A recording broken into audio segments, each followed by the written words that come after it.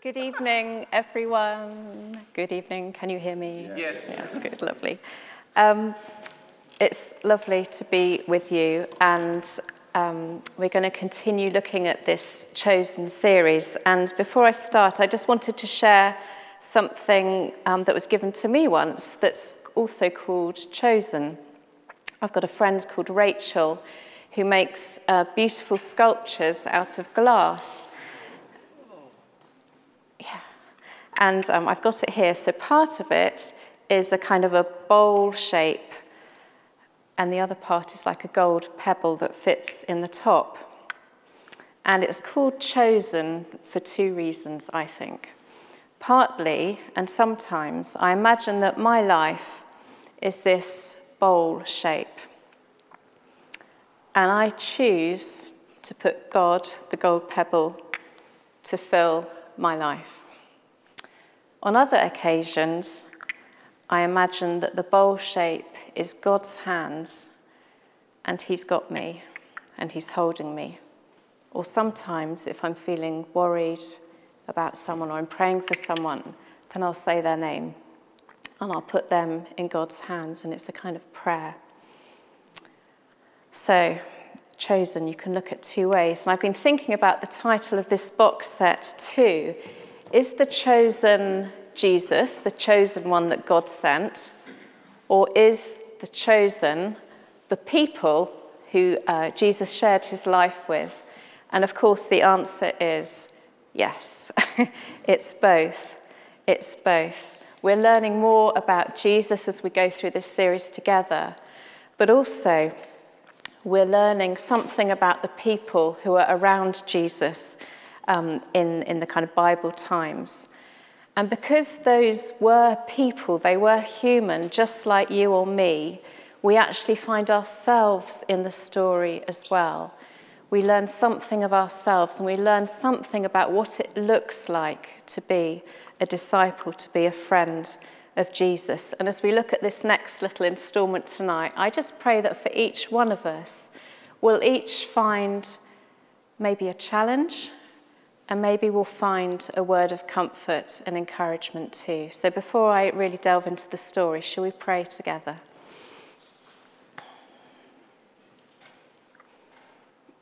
Jesus, I think about this time that we've set apart like this little blue bowl, and together we choose to put you into this space. And I pray that you would fill our thoughts, you'd fill our hearts, you'd fill our inspiration, you'd fill our wills, that as we leave this place, we too would know something more about what it means to follow you.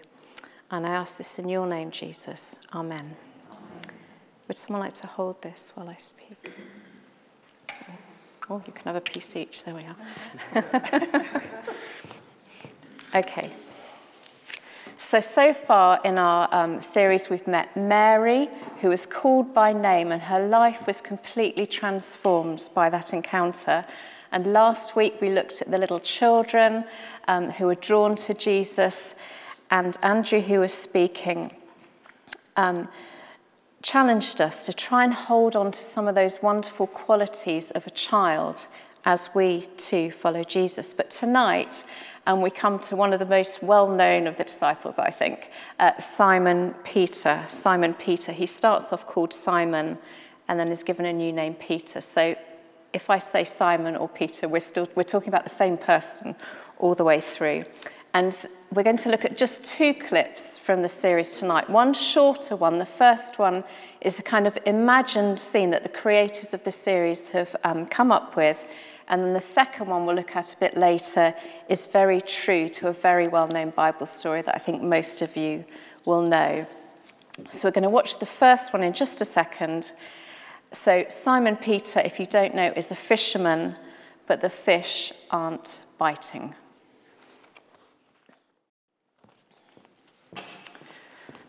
So Simon has got himself into a mess.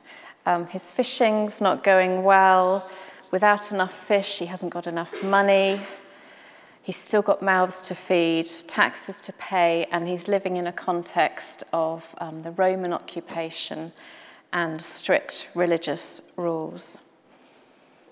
And now the kind of final straw is that his wife's invited her mother to come and stay. And this is all just too much for headstrong and resourceful Simon.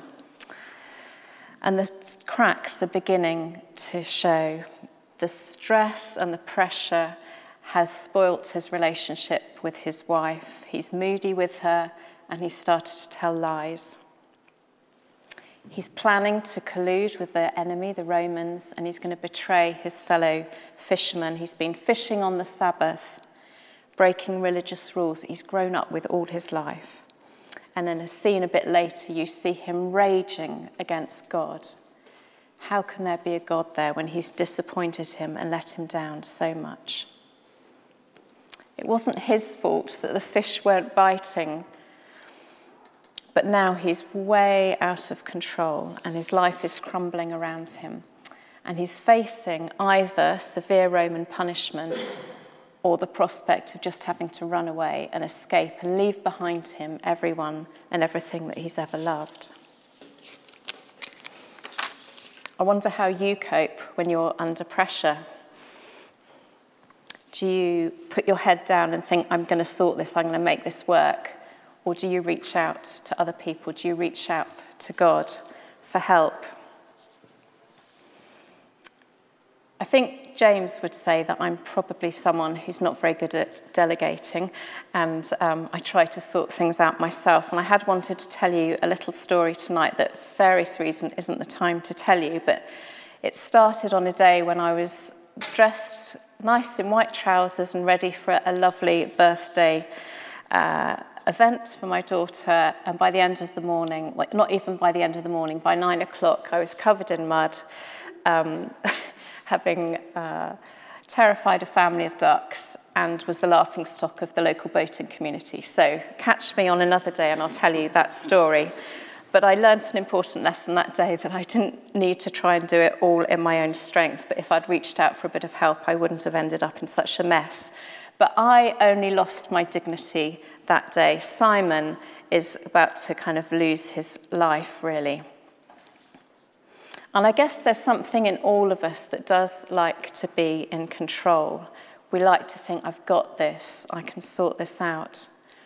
And I guess right from when we're little children, we're praised, aren't you? When you learn to tie your shoes up for the first time, or feed yourself, or go to school on your own, we're praised, aren't we? And we end up as adults as wanting to be a self-made man or an independent woman. But we weren't really wired up like that, were we? We're not meant to be isolated. Sooner or later, we need other people. Sooner or later, we need a saviour. So let's see what happened to Simon when Jesus turned up in his life after another night of fruitless fishing.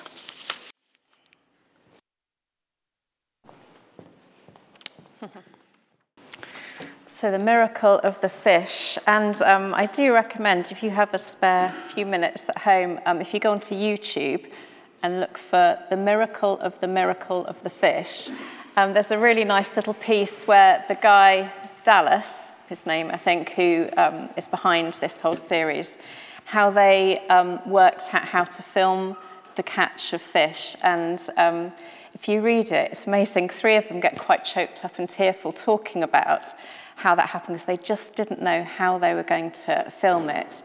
And it ended up being, I think, the most special moment for them in the whole of the series. So do watch that if you can.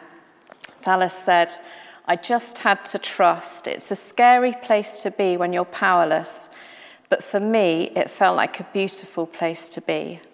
God provided a solution that was better than the plans we had. Being powerless is a scary place, but it's also a beautiful place to be when God's with you. And I guess that was Peter's experience, Simon's experience too.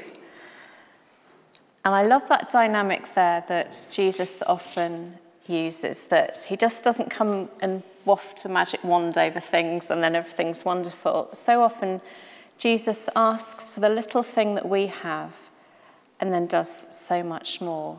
He just wanted somewhere to stand on Peter's boat, and then look what happened. On another occasion, he asked for a glass of water from the Samaritan woman, and then he transformed her life. He accepted a dinner invitation and again transformed the life of his host.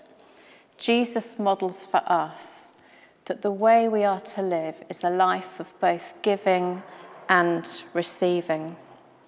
Jesus, of course, knew how to give so generously, but he also knew how to receive. And it's the same for us. We talk about our faith being personal, and of course, in some ways it is. But the Christian life is a life that we live together. It's about one another. We are better together. Right back in creation, God said it's not good for man to be alone. And as we go through the Bible, we see a picture of God's people as being like a family. We are brothers and sisters together. There's a lovely lady who comes to this church called Irene, and she calls me her sister, and that touches me more than I can say. We're sisters. But also there's the image of us being like a body. Every single one of us has a vital and important part to play, and we're incomplete without each other. Jesus is the head, and all of us form a body together. Peter learnt that lesson, that he couldn't sort his problems out on his own. He needed a saviour.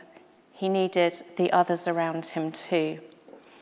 And I love it that later in the Bible there's the book of Peter, which is like a letter written from Peter. And there he uses the word chosen, which is lovely because that's our series. But he talks about how Jesus is the chosen one, and he's like a cornerstone, and we're like this building, and we're all precious stones, like the precious stone that Emma's holding there, built together, resting on one another, supporting the weight of one another. A more modern day disciple who actually has also died now was a man called John Stott. He led a church and he wrote more than 50 books. And throughout his life, he was constantly learning about what it meant to be a friend of Jesus. And the very last book he wrote was called The Radical Disciple. And he sort of shared his kind of golden nuggets that he'd learned throughout his life. And after a fall in his old age, he realised how important it is in our Christian lives that we are to depend on one another. And he says this towards the end. I sometimes hear old people, including Christian people who should know better, say, I don't want to be a burden on anyone else. I'm happy carrying on so long as I can look after myself. But as soon as I become a burden, I would rather die.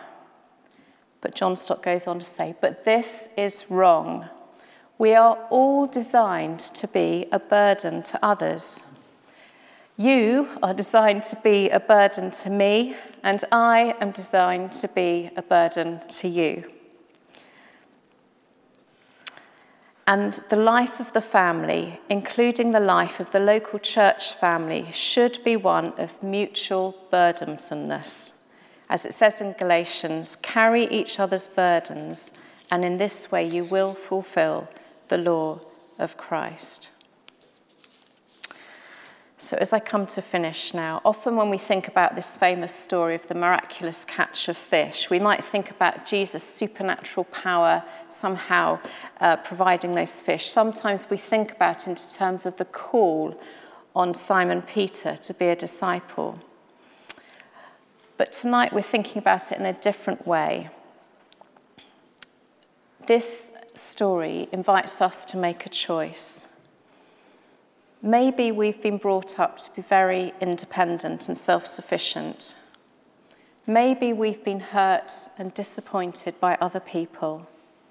And quite naturally, we've grown a protective shell around ourselves, a barrier to keep other people at a distance. Tonight, we have an opportunity to choose again, to perhaps to realise that on our own, we're not enough.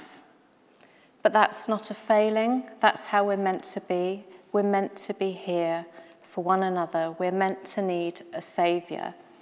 because in our weaknesses, God can come in his strength, and then the glory goes to him and not to us. This week I've spoken to several people from this church who have described really difficult life situations that they're either going through or went through.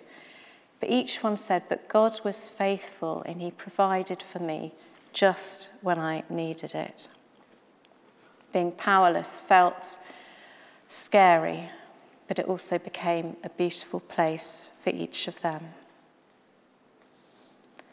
Maybe our challenge is to lower those barriers tonight, to ask Jesus to heal and to restore us, and to learn to trust one another and him again.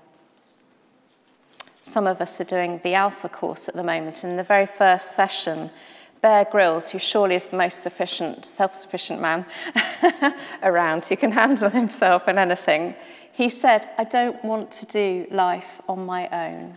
And every day he starts his day on his knees before God. My third little thing for you to take away that I just felt I wanted to say, which isn't from the story, but thinking about Rachel and her glass and Dallas and his filmmaking. If you're creative, and actually all of us are creative because we're all made in God's image and we're all creative in different ways, but why not surrender that again to God tonight and say, how can I use my creativity to show something of your story, something of your faithfulness, something of your goodness, something of your strength? Shall I just close in prayer and then we'll be singing again?